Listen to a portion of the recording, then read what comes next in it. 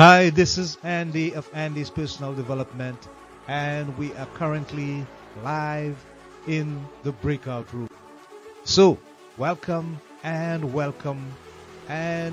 love being here for you with quality and value to inspire and to transform. Remember, we are on Apple, Spotify, Google, Amazon, and iTunes. Today, as usual, we have a special guest to share with you for your development and growth and to live your better informed life. So, grab a cup, pull up a seat, and stay tuned for the introduction. Right here, now, live in the breakout room.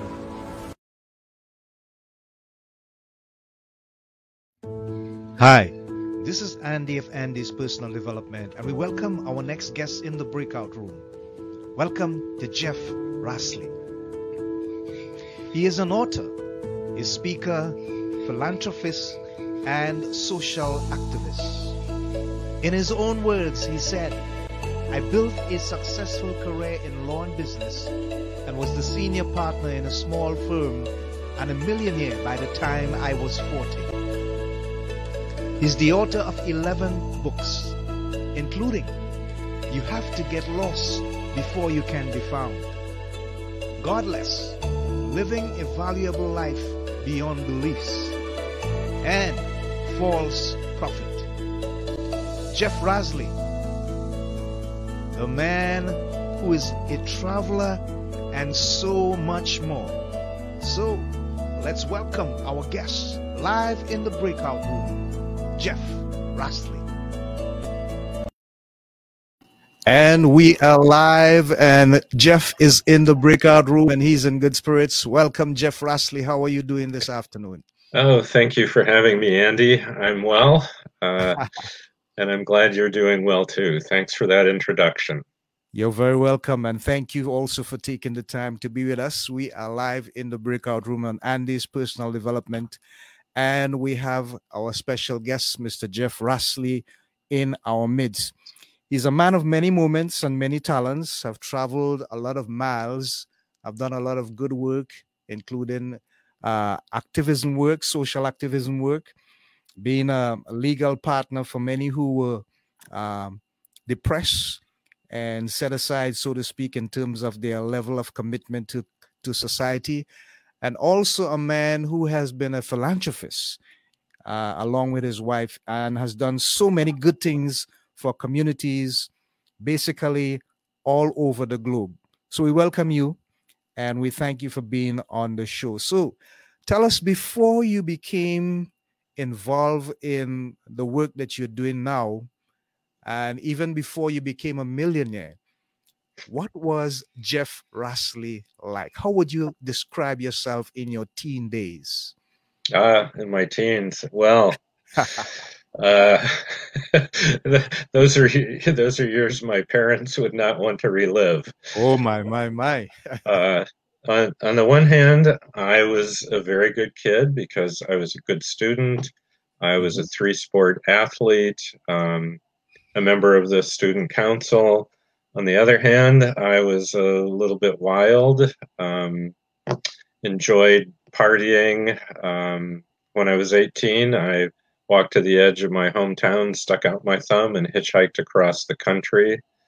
And a year and a half later, when I was 19, a friend and I took a motorcycle trip from northern Indiana all the way across the U.S. down through Mexico. And so I sort of that was the beginning of many great travel adventures. Okay, wonderful. In your own esteem, what would you consider any one event to be the most exciting in your life? Something that's at the top of your mind that you cannot forget and will always remember? Because my wife might listen to this, I have to say marriage and the birth of our children. I hear you. In in third place, there's really a tie. I had an amazing experience solo kayaking in the South Pacific Mm-hmm. around an island chain called Palau, where I got lost at night by Wow. myself Hmm. and ended up having this just fantastically beautiful experience that I've described in one of my books. And then, well, another time, I mean, this reminds me of being in the water because I got to touch a humpback whale and Oh. her baby Mm-hmm. in Tonga, swimming Mm-hmm. off Tonga, which just Okay. had the tsunami, and Uh-huh. was really devastated by that, unfortunately.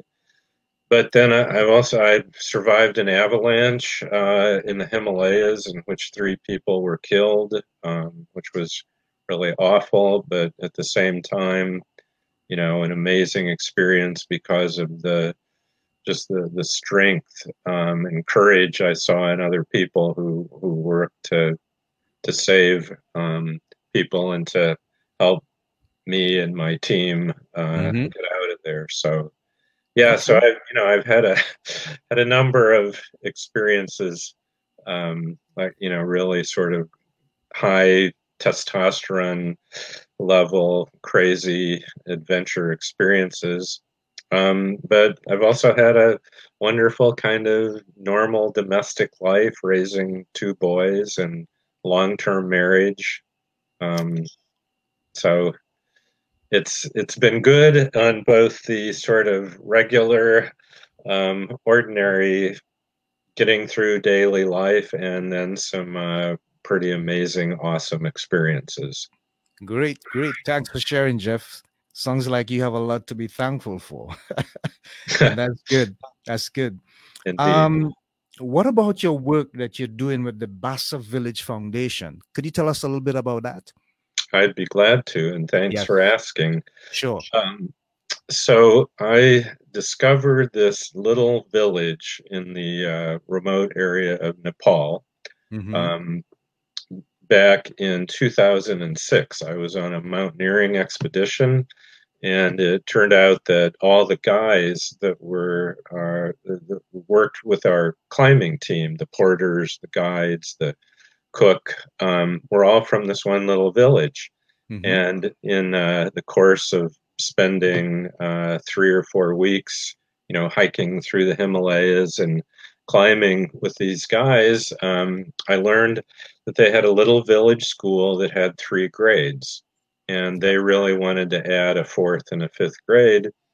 And they told me that if I would contribute $5,000, they could add a fourth and a fifth grade and hire two more teachers and pay their salaries for 3 years. Okay. And so I thought, $5,000 to give, 2 more years of education for these village kids. How could you say no? But I didn't want to just give the money myself. I wanted to turn this into a real project and bring Okay. in friends. And so a bunch of people contributed to it. And 2 years later, several of us hiked to the village, which just doing that was an amazing experience. We had to cross over two 10,000 foot high peaks, and it was quite a journey because it actually started out with 10 people. Mm-hmm. Two of them dropped out before we got to Nepal, and only three of us actually made it to the village. Okay. Okay. But it was that was an amazing experience. The entire village, about 250 people, were waiting for us when we got there. They had created an arch made out of bamboo and with a painted welcome sign, and they literally covered us in flowers. Wow. And it was just the most gratifying experience in terms of appreciation I've ever had. I mean, I've done some philanthropic projects, and Mm-hmm. people are have been grateful, but to be literally covered in flowers Mm-hmm. was an amazing, wonderful experience. So that was the beginning of it, and that one project just morphed into a 501c3 tax exempt foundation, and we've done a water, hydroelectric, medical clinic, just a number of other projects in the Bassa area since then, and the foundation continues to do that kind of work. Wow. I can't begin to imagine, Jeff, how it feels to basically make that kind of contribution to the development of people's lives, especially those that need it the most. How satisfying and fulfilling is that for you? I mean, in terms of when you look at the people and their reaction, I mean, you were showered with flowers. And I can't even imagine what that would feel like. But I know it was a great feeling. But how much fulfillment do you get out of this, knowing that you have made a difference and added value to people's lives? Well, it's, yeah, tremendously fulfilling. On the other hand, Mm-hmm. I have had this concern Mm-hmm. from the very beginning, which is how are we affecting their local culture? Okay. Um, because when I first went there in 2008, there was no running water, no electricity, no Wow. telephones, no radio, no TV, no vehicles with wheels. Right. Right. Um, the way you got around is you walked. The people were living exactly the same way that they had for hundreds and hundreds of years. Subsistence farmers, Mm-hmm. no cash economy. Everything was just barter. Okay. And the one change was this school, and then they wanted electricity, so we built a hydroelectric system, and then they wanted running water, and so they have gradually, working with the foundation, acquired the basic infrastructure of what we sort of consider absolute minimum Right. Right. for a village. Mm-hmm. But so to try to make sure that we didn't have a negative effect on the culture, we implemented a couple principles in the way we do the foundation's work. One of them is that every project we do has to be requested by the village. So we don't say to the village, hey, we think you ought to have a medical clinic. Mm. So each of these projects has been their original idea. Then another principle is that we work with a local NGO, which is made up of sort of senior respected members of the village, but most of whom now live in Kathmandu, where we could communicate with them. And then the third principle is that the villagers have to do all the work in terms of, like, they had to build the school, they had to build the water system, the electrical system, so all of the structures, and then they have to own and run it. So they created a school board, they created a utility board, they trained or sent to a technical school 2 guys to learn how to run the electrical system. So, all we do is we provide the funding, we provide expertise in terms of, how to build something if they need it, but they do all the work and they own it. So we're trying to be very careful not to create a sort of welfare dependency culture. Yeah. Sounds great. I'm thinking that there are so many lessons that I'm hearing in there. Obviously, some that you would have learned and you would have seen the people there develop as well, because they had the opportunity to be hands on. And so a certain level of ownership in terms of what they were doing would have been something that they would have learned. What other life lessons you think they would have learned? And for you personally and your team, what are some of the things that you would have gathered from these people as a result of the experience?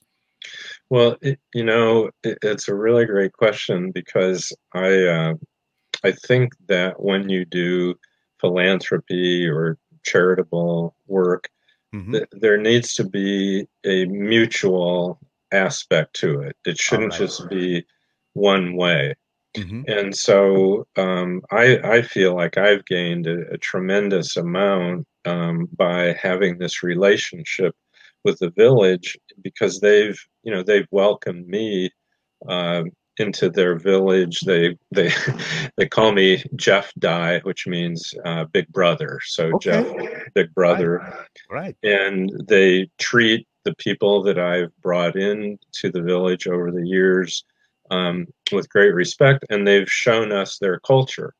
Mm-hmm. So we've sat, in their school, experience how they teach their kids. They've shown us how each of the projects work. They've taught us songs. They've taught us some basic language, dancing. Mm-hmm. So, they have given a part of their culture to us in Right. appreciation for what we've done for them. Excellent. Wow. Thanks for sharing, Jeff. I realized that in an earlier effort, you co-founded something entitled the Goshen Walk for Hunger. Could you share some of that aspect with us a little bit? Well, that was when I was in high school. Yeah. And I was a senior in high school, and actually my girlfriend at the time, who was a junior in high school, we were both on the student council, and we're, sort of student activist types. And we had heard about these projects that towns in the U.S. were doing, which were called Walks for Hunger. And there was actually an organization that would help you, kind of guide you through the process. Yeah. But so we organized the first one in our hometown of Goshen, Indiana. Mm-hmm. And it was a fundraiser where we would ask parents and teachers and coaches and merchants to pledge a certain amount of money, maybe $1, $5, $10 for each mile that we would walk.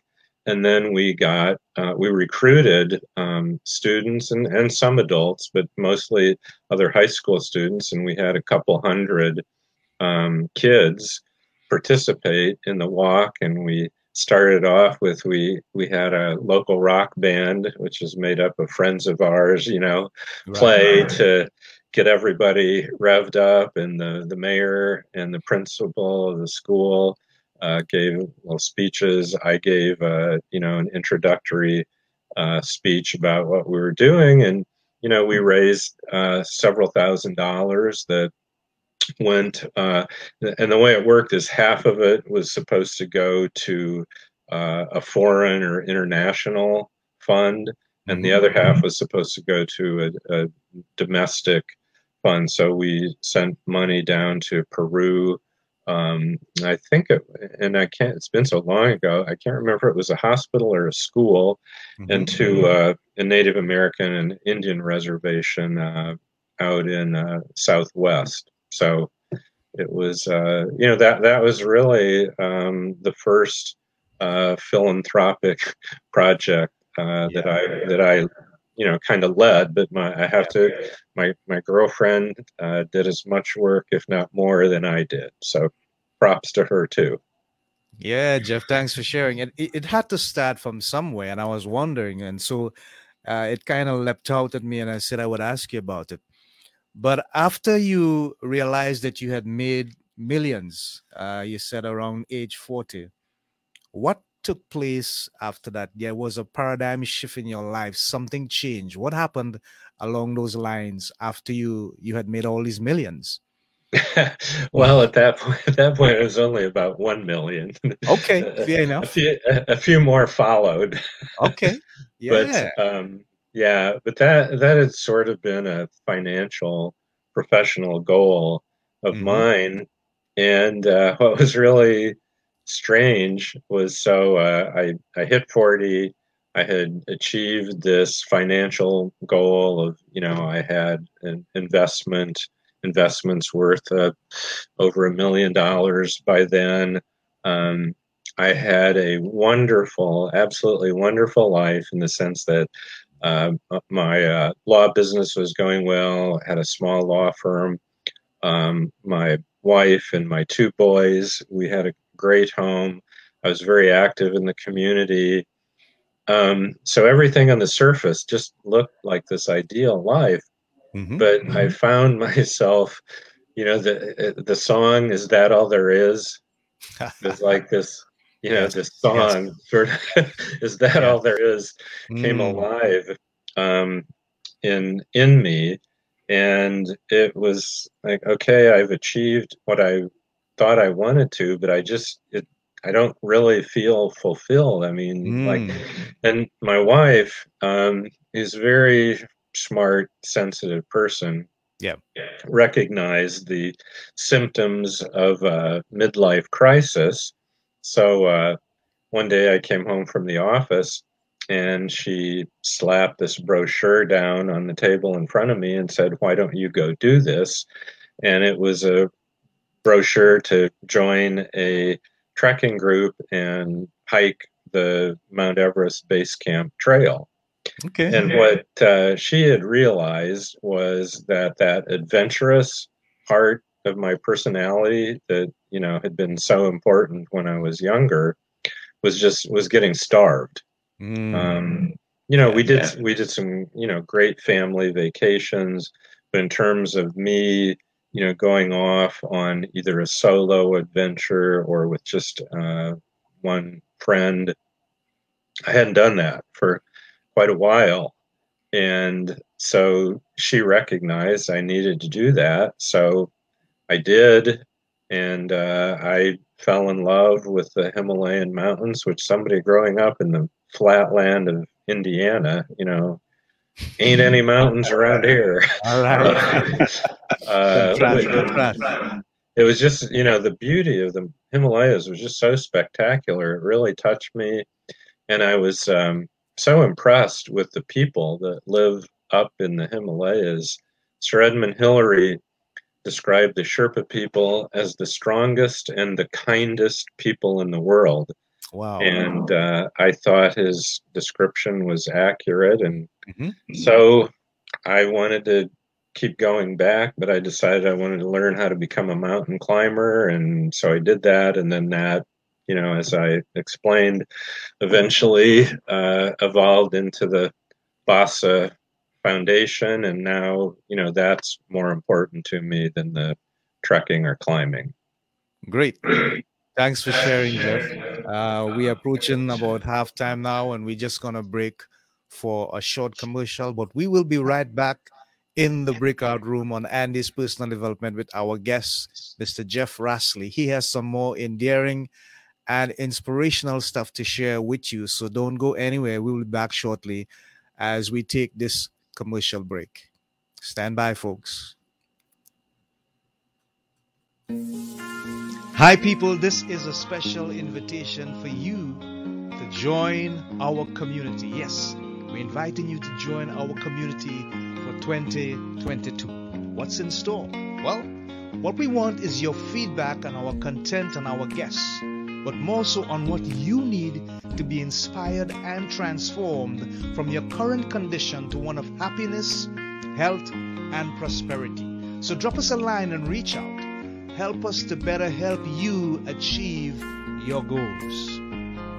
So, people, inbox me at www.facebook.com/mddreamer/. That's www.facebook.com/mddreamer/. Or send me an email at lovebitsa@gmail.com. That's lovebitsa@gmail.com. We love hearing from you as we build our partnership in growth and development, and we look forward to your communicating. Help us to help you to live a better life in personal growth and development from Andy's Personal Development. We love you. We look forward to hearing from you. See you soon. Bye for now. And we are back live in the breakout room with our guest, Mr. Jeff Rasley.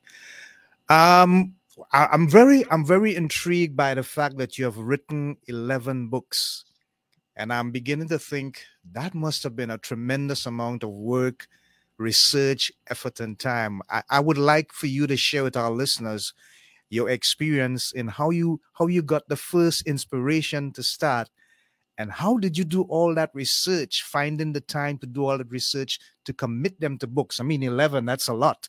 So how did it happen? Yeah, and it's actually 13 now. There you go. There you go.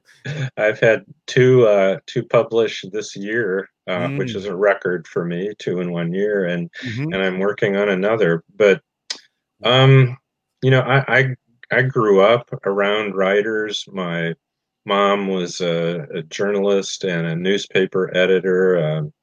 My stepfather, my step-grandfather were both newspaper editors. My wife is a writer who's actually published more books than me, and an English professor. So I've been, sort of surrounded by other people that are writers. So it never felt, sort of strange or odd or special. I started writing poetry, which was pretty pathetic stuff when I was a teenager. And then did some short stories in college, which actually a few got published, and then started writing more serious articles while I was practicing law, and a lot of travel articles as well as law articles. And as I was winding down practicing law, I finally had the time to really to write an entire book. So the first book I wrote, which was False Prophet, is a legal thriller. It's like a John Grisham type novel, a murder mystery with a legal case, and it was based on a case I actually had. So the research for that book was easy, because the research required was law and the criminal process, and then just imagining, imagining the characters, what would they be like, what would they do, what would they say, and then describing the environment. And so, when you're writing fiction, the challenge is you have to imagine this whole world. If you're writing nonfiction, which I've written about an equal amount of both, the challenge is to getting it right, being accurate. And so on the one hand, fiction, you imagine this world, and then you're trying to make it understandable to your reader. And then the nonfiction is you're trying to accurately describe, experiences, ideas, feelings that you've actually had, and to try to be as accurate and truthful as you have. So, each is a very unique challenge, and I like doing both. Wonderful. Thanks for sharing. But if you had to choose one of your publications, and you have 13 now, would you be biased enough to say that one stands out, or one really has the expressive version of the things that you want to say, and it has reach a whole lot of people? Would you pick one that you say stands out in all of your 13 publications? Well, it always feels like it's the last one. The last one I just did is my favorite.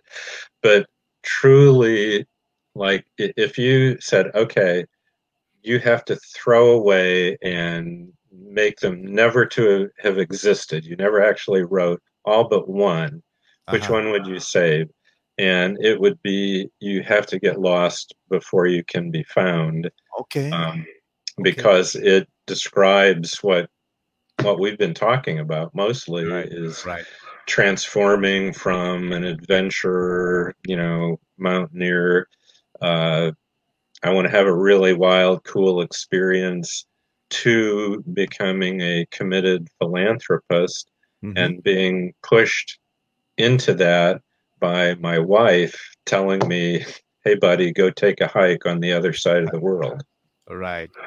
Hey, Jeff, if you had the opportunity to advise young persons who are thinking about becoming philanthropists, and having that kind of impact on the world, what would you say to them in terms of guidelines, maybe mindset, commitment, attitude? What are some of the things you would advise them to do? Yeah, I actually teach a course. This will be my fourth, fifth, fourth Okay.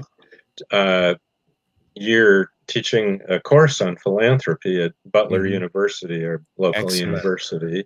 Excellent. And so uh, what I want these students, these 18 to 22-year-olds, to understand about philanthropy is, if you go back to the root of that word, it Hmm. in the Greek is love of humanity.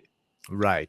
Um, and so philanthropy should be an expression of love of humanity. But, interesting, you really made this point before, is that goes two ways. Yeah. It isn't just, oh, I'm gonna give stuff, or I'm gonna give my time, and somebody is sort of passively going to receive that. And, that's welfare. All right. Um, and so there has to be this quality of love that's involved, which should, if it's working properly, benefit the giver and the receiver, and that there isn't just a one-way unilateral aspect Hmm. to the relationship. And the other thing, in terms of just sort of practical advice, like what should you get into? Yeah. Um, what I want students and people that are thinking about this to understand is, it shouldn't feel like painful work. I mean, it All might right. be work, but it ought to be something you enjoy, something that makes you feel good, that turns you on. So in my case, I coined the term philanthrotrekking to describe, combining philanthropy with trekking, because I Right. Right. loved trekking in the Himalayan mountains, and I combined that with the philanthropy project. So if you can, find something that you love doing that benefits other people, that's the best way to do philanthropy. Okay. Great. That sounds really good, really enticing, and really inspirational. Thanks, Jeff. We had recently a number of adjustments that a whole lot of people all over the world had to make because of the pandemic. And I'm wondering if you and your people had to make any adjustments on how that affected the effective and smooth operation of the things that you're involved in. What kind of adjustments did you have to make as a result of the negative effects of the pandemic? Yeah, to put it bluntly, it really sucks. uh, I know, I know, I know. the Wow.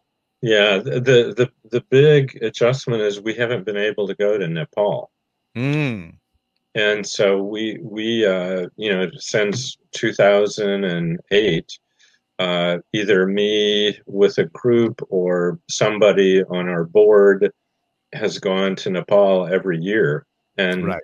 and oftentimes twice, because spring and fall are the trekking seasons, and you Hmm. don't go in the summer because the monsoon, you don't go in the winter because the Hmm. snow is so deep you can't Okay. walk through it. Yeah, yeah. But yeah, so we haven't been over there since the pandemic started. Nepal has been hit hard. The Mm, U.S. has been hit hard, yeah. um, and we have one of our directors organized a group that was ready to go when the pandemic hit. And so every fall and spring, they've been like, okay, can we go now? No. Okay, next season, can we go? No. No. Mm, So we just emailed each other, actually just yesterday, because I was checking in with her. Her name is Sydney Freimeyer, hmm. and Sydney said, "We don't care what the conditions are. We are going in October this year. We're we recognize we're not going to be able to go this spring, but we're going. This is it. We've waited almost 3 years. Yeah. So hopefully that happens. When the pandemic hit, we had just finished a project with a medical clinic in the Bassa area, which we partnered with the government to do, which was a first. We've, in fact, actually tried to avoid having any involvement with the government because over there's corruption, and it's just the people in Bassa, they don't trust the government. Yeah. But the government had offered to build a medical clinic in the area, but they weren't going to staff it, and they weren't going to build restrooms. There would be no washing facilities or toilets to go with it. So our local team, the Bassa Foundation Nepal, said, well, we can take care of that through our American NGO. And so we financed building, adding the restrooms, and hiring a physician's assistant to staff it. And so it's been operating during the pandemic, and our local team has been monitoring it. And then the one project we funded, which was just completed a couple months ago, was a playground for the school. Because the school, right by the school, there's a 1,000-foot drop off down into a river. It's just the Bassa village is built on the side of this mountain, and it's terraced so that people can have homes and their little farm plots. But there's this steep drop off right by the school. And so, when we take soccer balls and things like that over there, the next time we come back, they were all gone. Said, where are they? Down there. So we funded, and the villagers built a wall, and they smoothed out a big area around the school, and they had to buy some property from the nearby landowner farmer, and so now the kids have a playground. Hey, great, my man! You have been doing some really wonderful stuff, really encouraging and inspiring. Basically, when you look at what is happening in the world today, I mean, let's put COVID aside. We have had so many different challenges with racial discrimination, the disparity between male and female in terms of equal work, equal pay, stuff like that. We have had hunger in so many places worldwide, lack of infrastructure, some things that you have addressed through your organization. But if there's one thing that really peeves you in terms of what the world is struggling with, and you had an opportunity to address it, what would that one thing be for you? Yeah, well, I think the biggest challenge we have is climate change. Okay. Because everything is at risk. Right. If the world becomes, if Earth becomes inhabitable, all sorts of horrible things are going to start happening. And, poverty, hunger, things like that are problems that we need to do better at addressing now. But all of those are going to get worse with climate change, because the hottest areas now are going to get hotter to the point that people can't live there. Okay. The crops are not going to be able to be planted. Animals are going to die. Populations of humans are going to start moving en masse, which is going to cause all sorts of greater tensions and wars and things like that. So I think the most important challenge is climate change, while at the same time, every one of those things you mentioned, racial strife, racial justice, gender justice, disparity and stuff. Yeah, all of those, we need to keep working on. But all right. if we don't get climate change under control, we're all going to die anyway. Wow.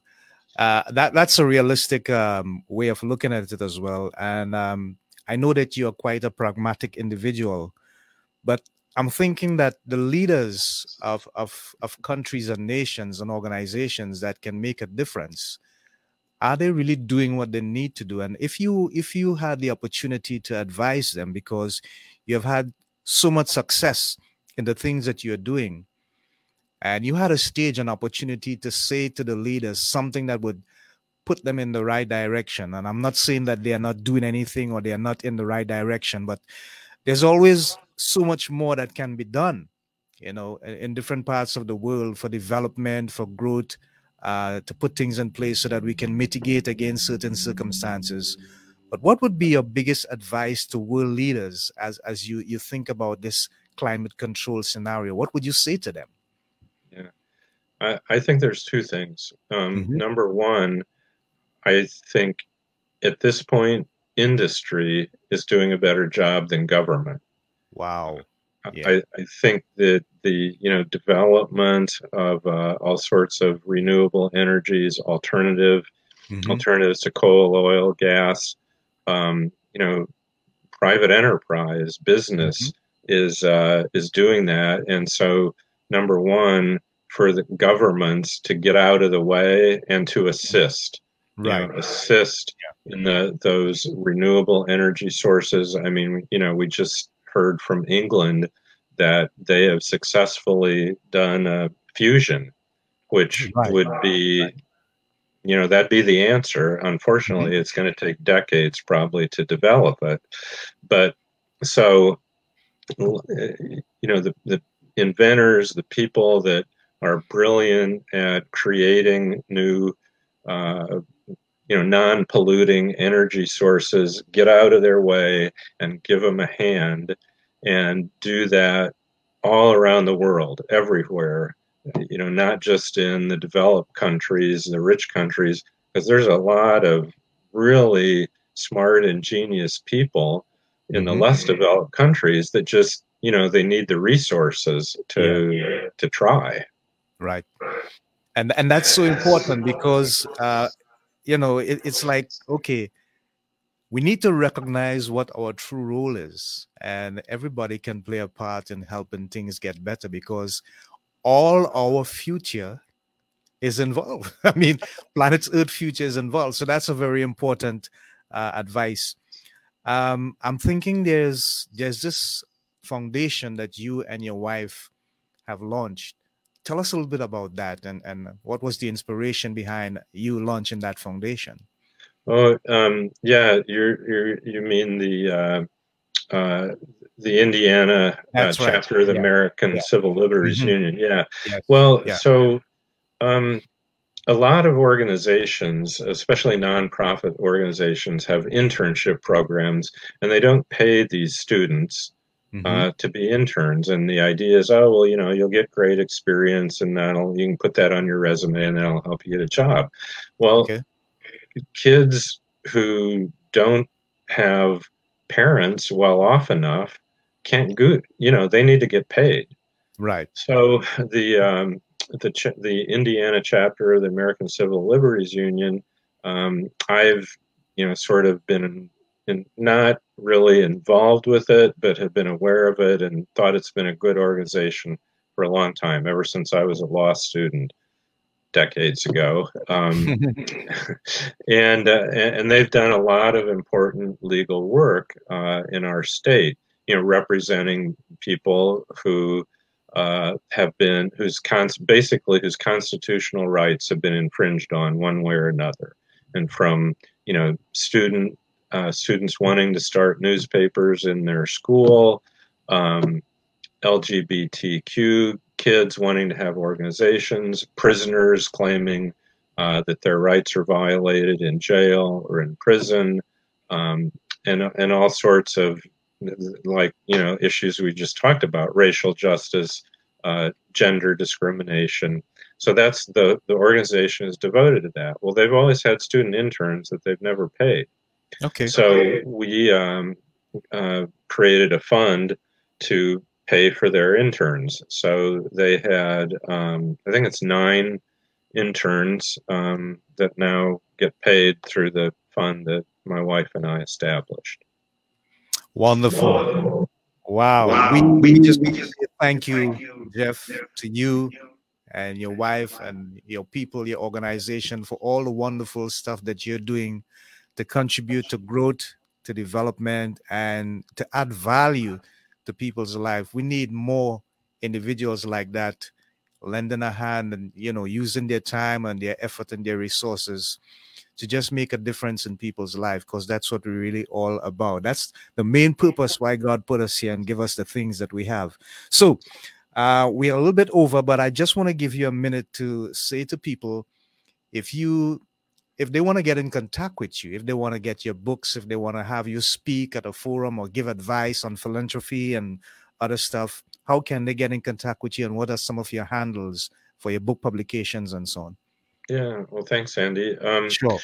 The easiest way would be through my website, which is my full name, www.jeffreyrasley.com, and you can contact me by email through the website. I also have an Amazon author page, so just input my name in Amazon or Google it, and you'll find me.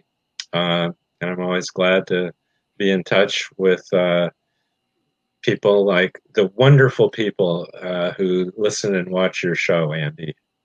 Yeah, thank you so much, Jeff, and you have been a wonderful guest.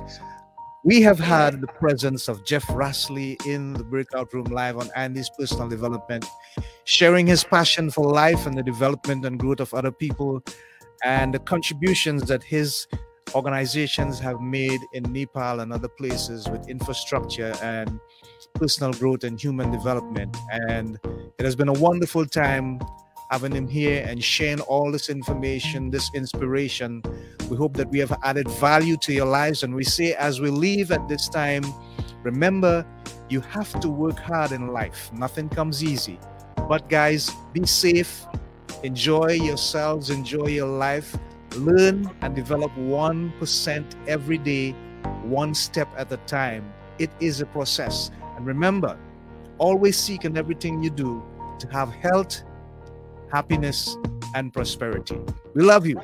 And we say thank you and bye for now from Andy's Personal Development in the Breakout Room.